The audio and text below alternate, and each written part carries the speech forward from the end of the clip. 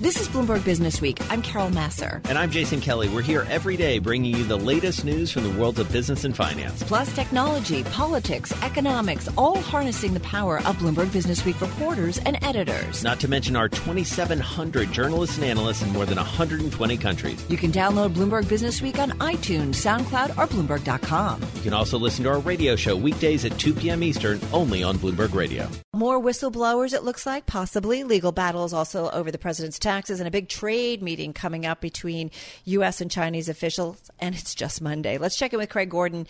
He's the guy responsible for keeping it all straight for us here at Bloomberg News. He's Washington Bureau Chief. He joins us from our Bloomberg 99.1 studio in the nation's capital.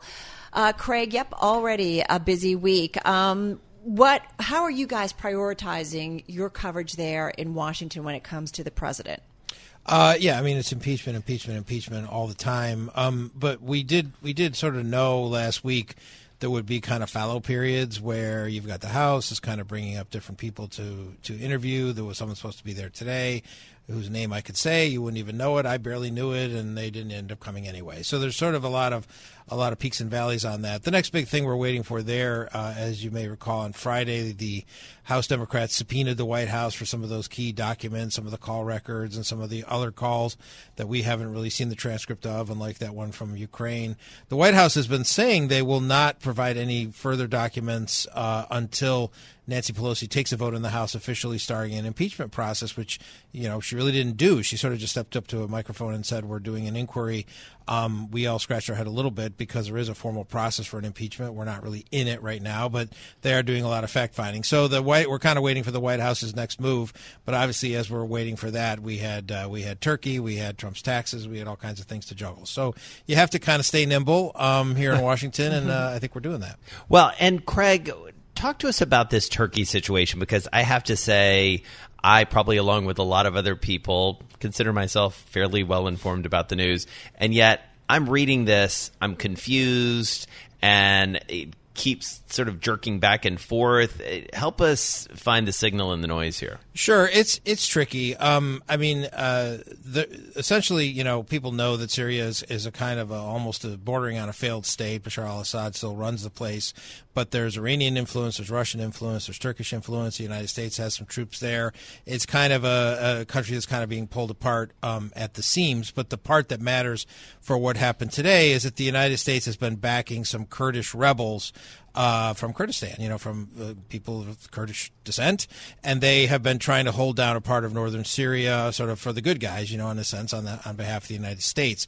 The problem with the Kurds is that their number one enemy is the Turks. The Turks hate the Kurds. They think the Kurds are terrorists. There has been Kurdish terrorism over the years. We think these are sort of the good guys. But the Turkish government, Erdogan, and folks there have real trouble with the Kurds. So we have been holding Turkey back from sort of clearing out the Kurds in northern Syria. Donald Trump basically said no more, that the United States will essentially pull its support from the Kurds out. We'll kind of get out of the way and let Turkey come in and kind of clear out that part of northern Syria where the Kurds are. Again, this all seems very distant from the day-to-day life of most Americans, but what a lot of people are upset about is, first of all, that is, Trump is reversing literally, years of foreign policy. Secondly, what signal is he sending to other people around the world who kind of stand with the United States, help us out? He kind of said we will turn tail and run sometimes when it's convenient for us. So while it's very remote from the day-to-day headlines, it's obviously Syria is a very fragile part of the globe. You've got ISIS there. You've got a lot of bad guys there. Why is he doing it now? Destabilizing. Donald Trump campaigned on getting out of Syria and getting out of Afghanistan. And so, like most things with Donald Trump, we're all a little shocked sometimes when he does it or the methodology he uses to do it. But he told us he thinks that the United States is in too many of these endless wars. Certainly, we've been in Syria for a long time. There's really no end in sight. Assad is well established right now. There is kind of a question about what's really happening there and how to move it forward. Again, we wrote a story this morning here at Bloomberg News. It's on the terminal. It's on the website, talking about how, in the past, some of the foreign policy graybeards that were around Trump, like Jim Mattis, like John Bolton, believed there was a strategic reason for the United States to stay in Syria, to kind of hold off the Iranians, hold off the Russians and whatnot. Trump never really bought that argument. He sort of went along because they told him to, but he is now saying enough. I want the United States out of these wars, and potentially leaving a vacuum for again, other bad guys to fill. And meanwhile, trade looms large. In all of this, we have an indication that there will be a senior Chinese official in Washington later this week, I believe. How is this playing against all of the rest of the backdrop that you just described? Well, it's interesting because what we've also learned in Washington lately is every story is just one big story, right? Yeah. So the China trade thing got bollocksed up a little bit with the Joe Biden thing when Donald Trump stood at the podium last week and did the very thing he denied doing with Ukraine, where he said, I didn't pressure the Ukrainians to investigate Joe Biden. And then he stood at a podium and said, the Chinese should investigate Joe Biden. So you got to kind of square that circle a little bit. But kind of certainly leaving the very strong indication that he might go easy on China if they were to kind of poke around at what Joe Biden, it was really not Joe Biden, it was Hunter Biden. His son, there was a fund there that Hunter Biden put some money into. Best we can tell, he never got a dime out of it, probably even lost a bunch of money. But in Trump's telling of the story, he was kind of ripping off the Chinese, and the Chinese should do something about it. Larry Kudlow came out today and said, Joe Biden's name has never come up in the China trade talks. That's his story, and he's sticking to it. But but it certainly put a cloud of impeachment sort of query over the Chinese trade talks. Look, I think the most important thing that happened in China trade is that the Chinese came out today and said, let's get some of it done now. Maybe we'll do some of it next year. Next year happens to be a U.S. election year. Right. When Donald Trump's standing for re-election, the Chinese certainly own a calendar and know how to read it. And so to me, that was the Chinese already beginning a process of slow walking this trade deal to make it tricky for Trump to do during as he stands for re-election. Man, we didn't even get to the president's taxes. Craig, you're going to have to come back. I'm sure there'll be plenty for us to talk about later in the week. Craig Gordon, thank you as always. He is our Washington bureau chief, joining us from our Bloomberg 99.1 studio in the nation's capital. Only Monday, and yet there's so much going on. So many things, as we said at the top of the show. Washington very much driving the conversation, although, as we've talked about, the markets seeming to, at least for the moment, be shrugging it off. That obviously can change as the week goes on, especially as we get a little more into the trade scene.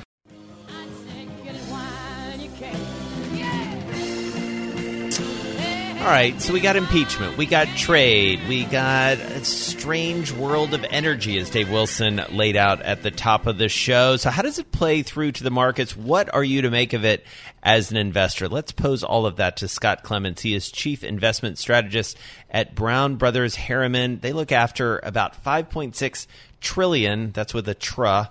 He joins us on the phone from Pittsburgh. Scott, great to have you with Carol and myself. Thank you, Jason. Nice to be with you. All right. So what do you make of trade? Let's start there because it feels like it's been weighing on the market at various times. We have seen individual stocks and the broader market move on a tweet or on a news story related to U.S. and China specifically. How do you factor that into your strategy at this point? Well, this is a tough market for traders for precisely the reason, Jason, that you mentioned, is that it swings back and forth based on a hint or based on a tweet. And so I'm glad I'm not a trader, because trading a market like this means you've got to constantly get two things right. What's going to happen and what does it mean for markets?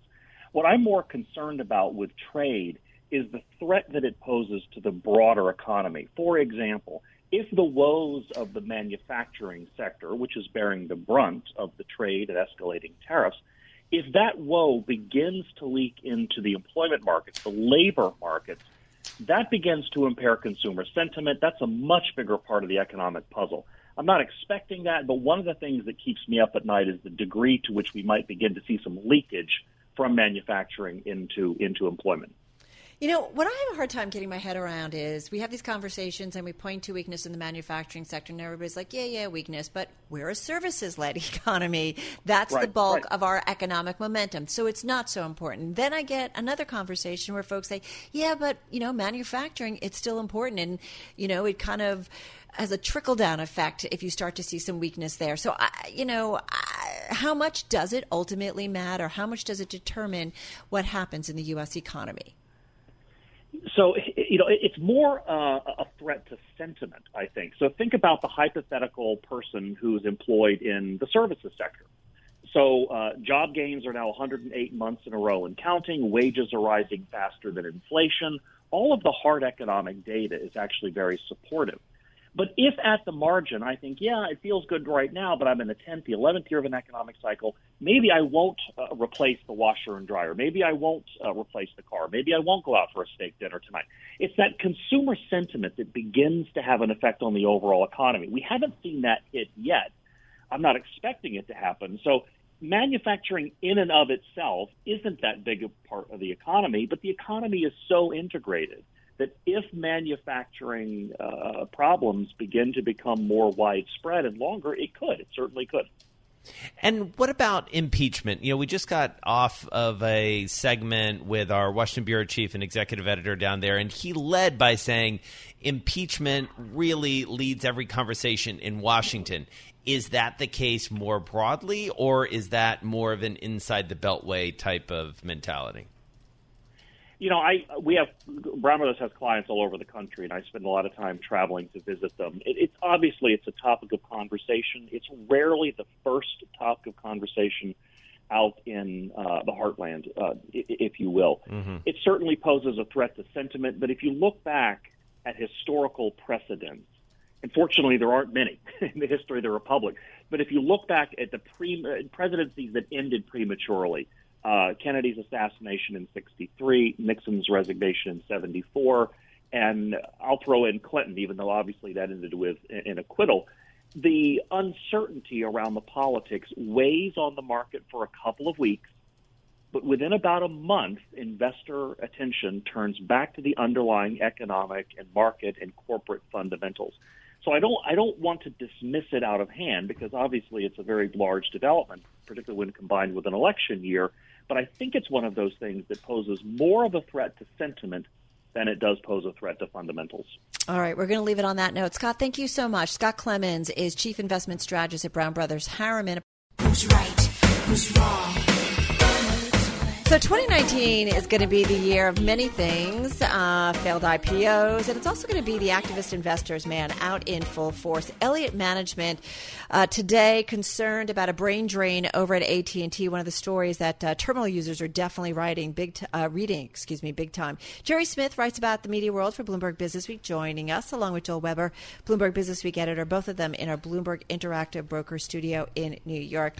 AT&T, man, I feel like, we talk about case studies. AT&T is one certainly for all of the business schools to take a look at. What's their latest problem? Well, right now they're digesting their big acquisition of Time Warner, which is the owner of HBO and CNN and Warner Brothers. And so, you're taking a company that AT&T, it's a wireless company. It owns DirecTV.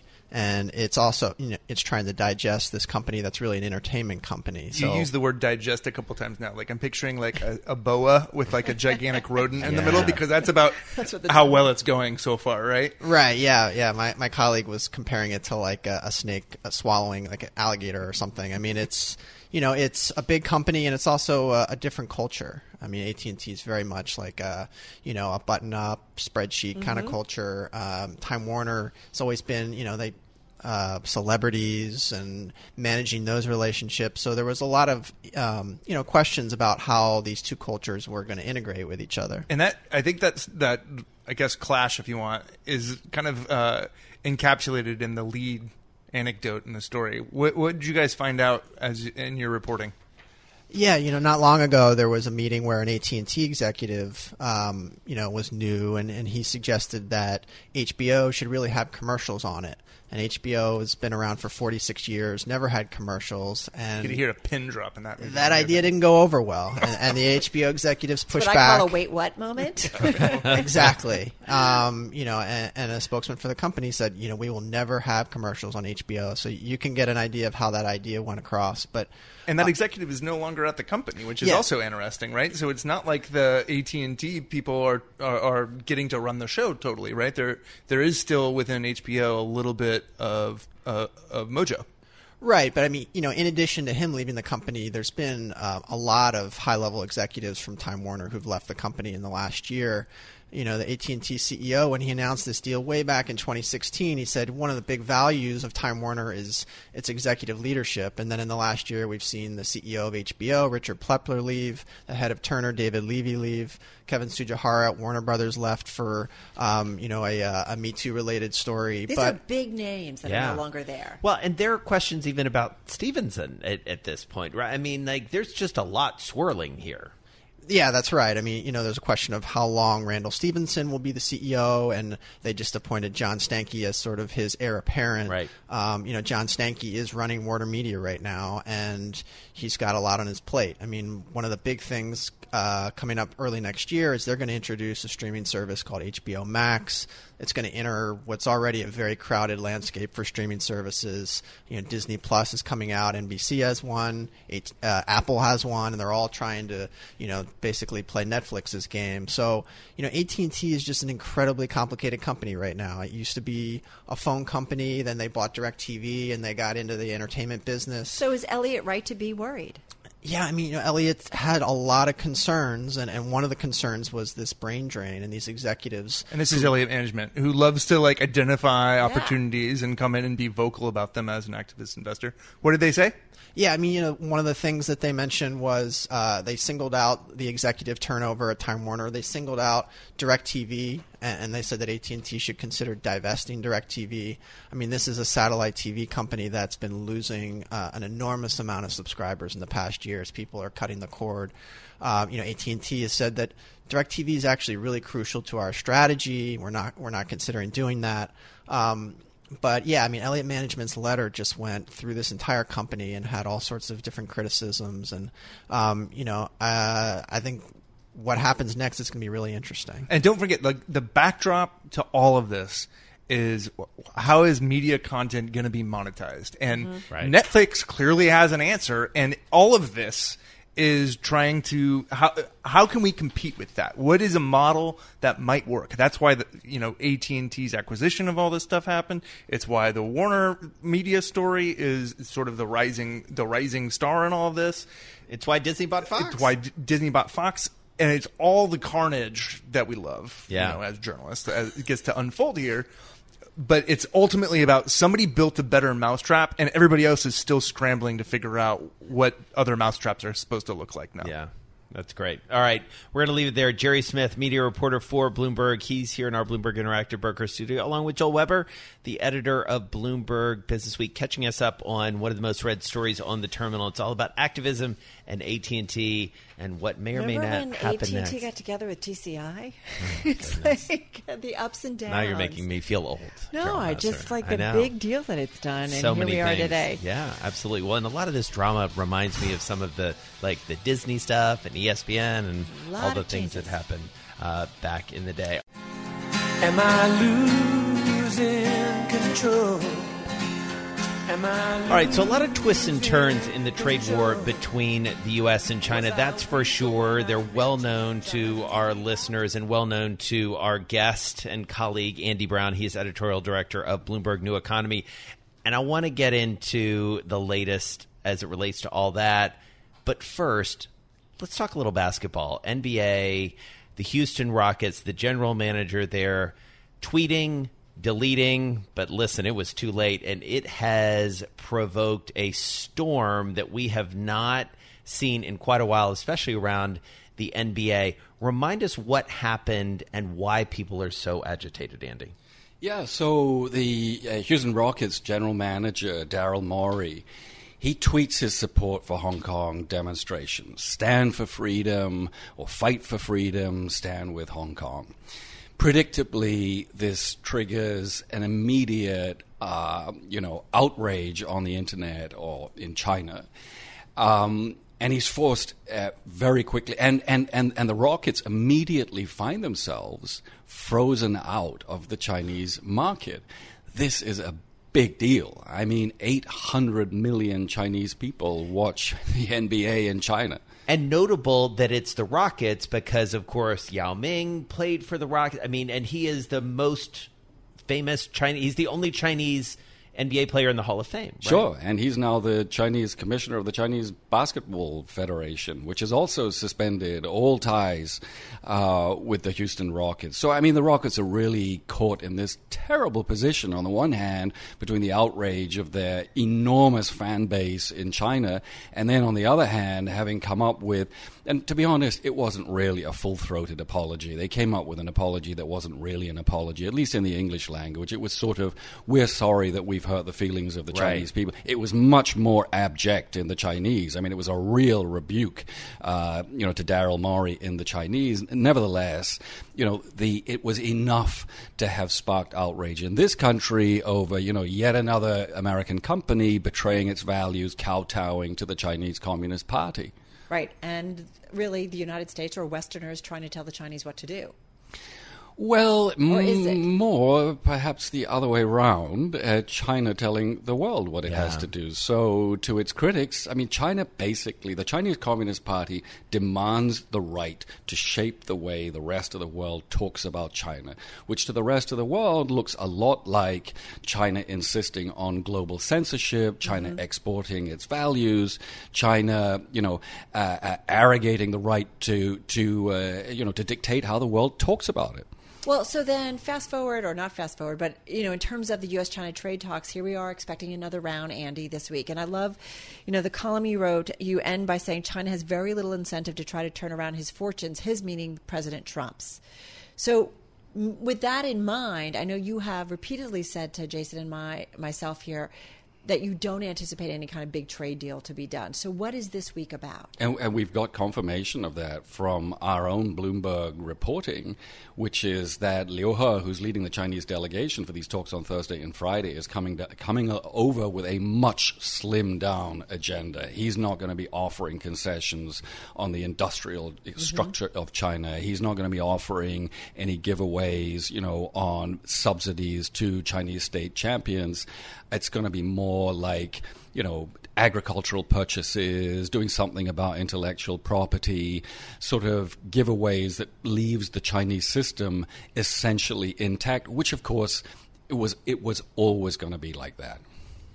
And yet people seem surprised that it was always going to be like that, in part because the president of the United States has been, portraying this in very candidly, like, simple terms of winning and losing. And that seems to be throwing it into a little bit of confusion. Right. Well, I mean, it perhaps comes as a surprise to Trump, who has asserted regularly that trade wars are easy to win. Right. But in fact, it turns out that trade wars are incredibly difficult to win, and in fact, everybody loses. And what's happening right now is that the U.S. economy is losing. Manufacturing sector of the economy is already in recession. And of course, you're seeing slowdown in the Chinese economy.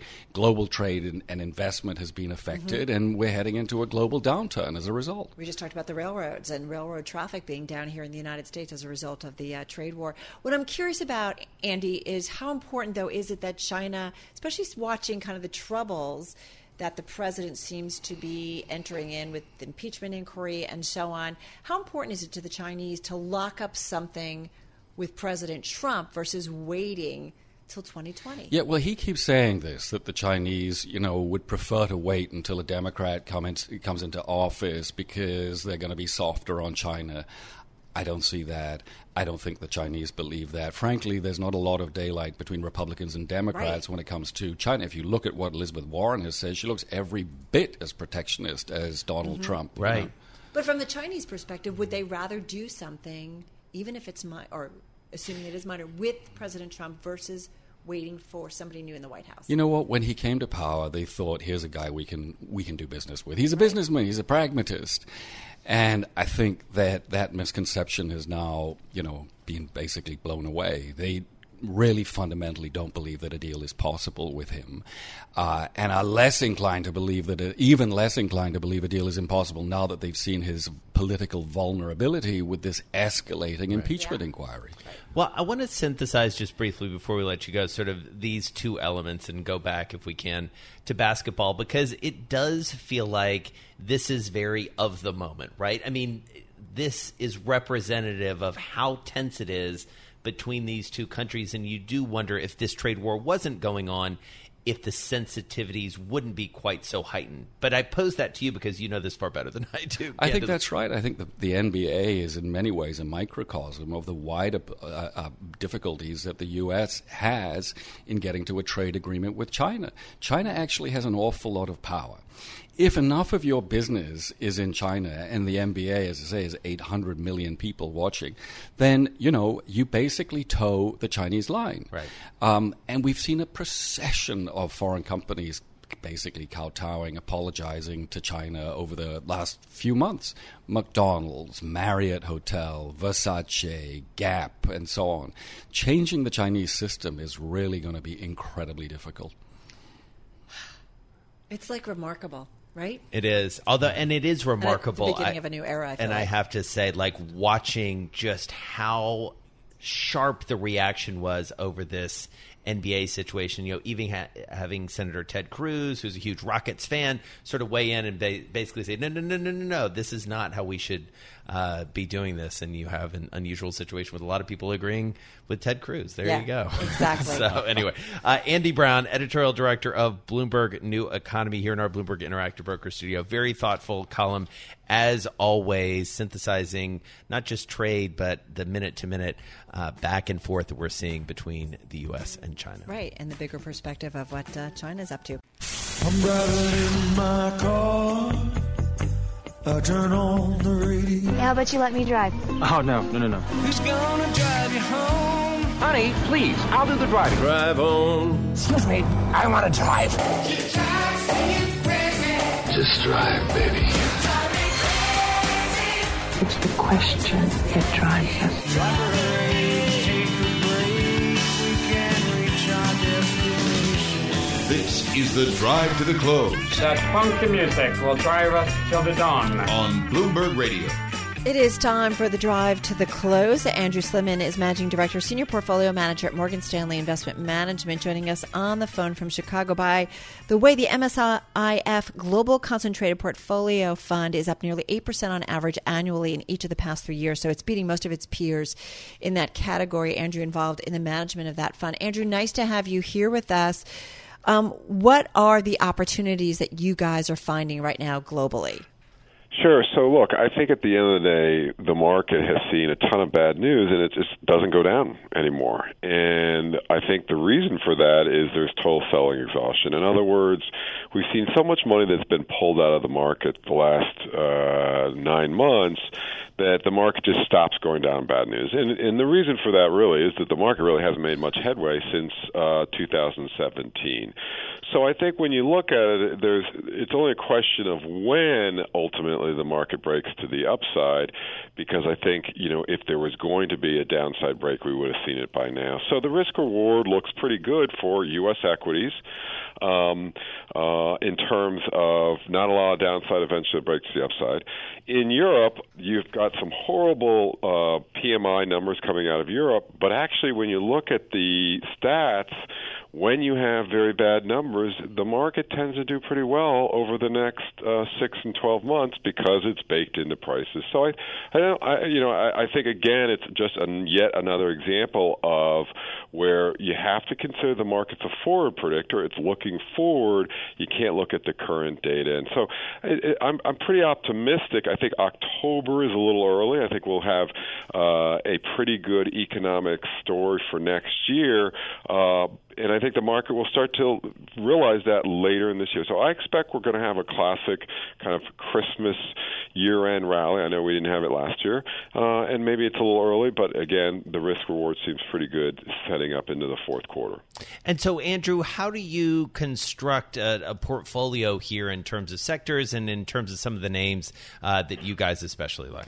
Yeah, so look, I think it from a style standpoint. We're style agnostic. I'm just looking for where the best ideas come. And the reality is that value stocks priced in a very bad situation. And so you're having a rally in a lot of the value stocks like the banks and the industrials have recovered, again, as I think the market is saying, gee, next year is going to be better. So I wouldn't avoid value stocks. But you've had a big sell-off in some of the growth names over the last month or so, and as much as some of the software names, some of the cloud names got very crowded, the big growth stocks really haven't done much over the last year, and therefore I don't think growth is outrageously priced. So I think there is still opportunities in technology, and so I like this combination of growth, a little bit of growth and a little bit of value. I wouldn't be all in one another. I don't think this is a big rotation from growth into value, but I think it's more like 2010, 2015, where you had this big sell-off in value, and then the realization that the world wasn't ending and value came back.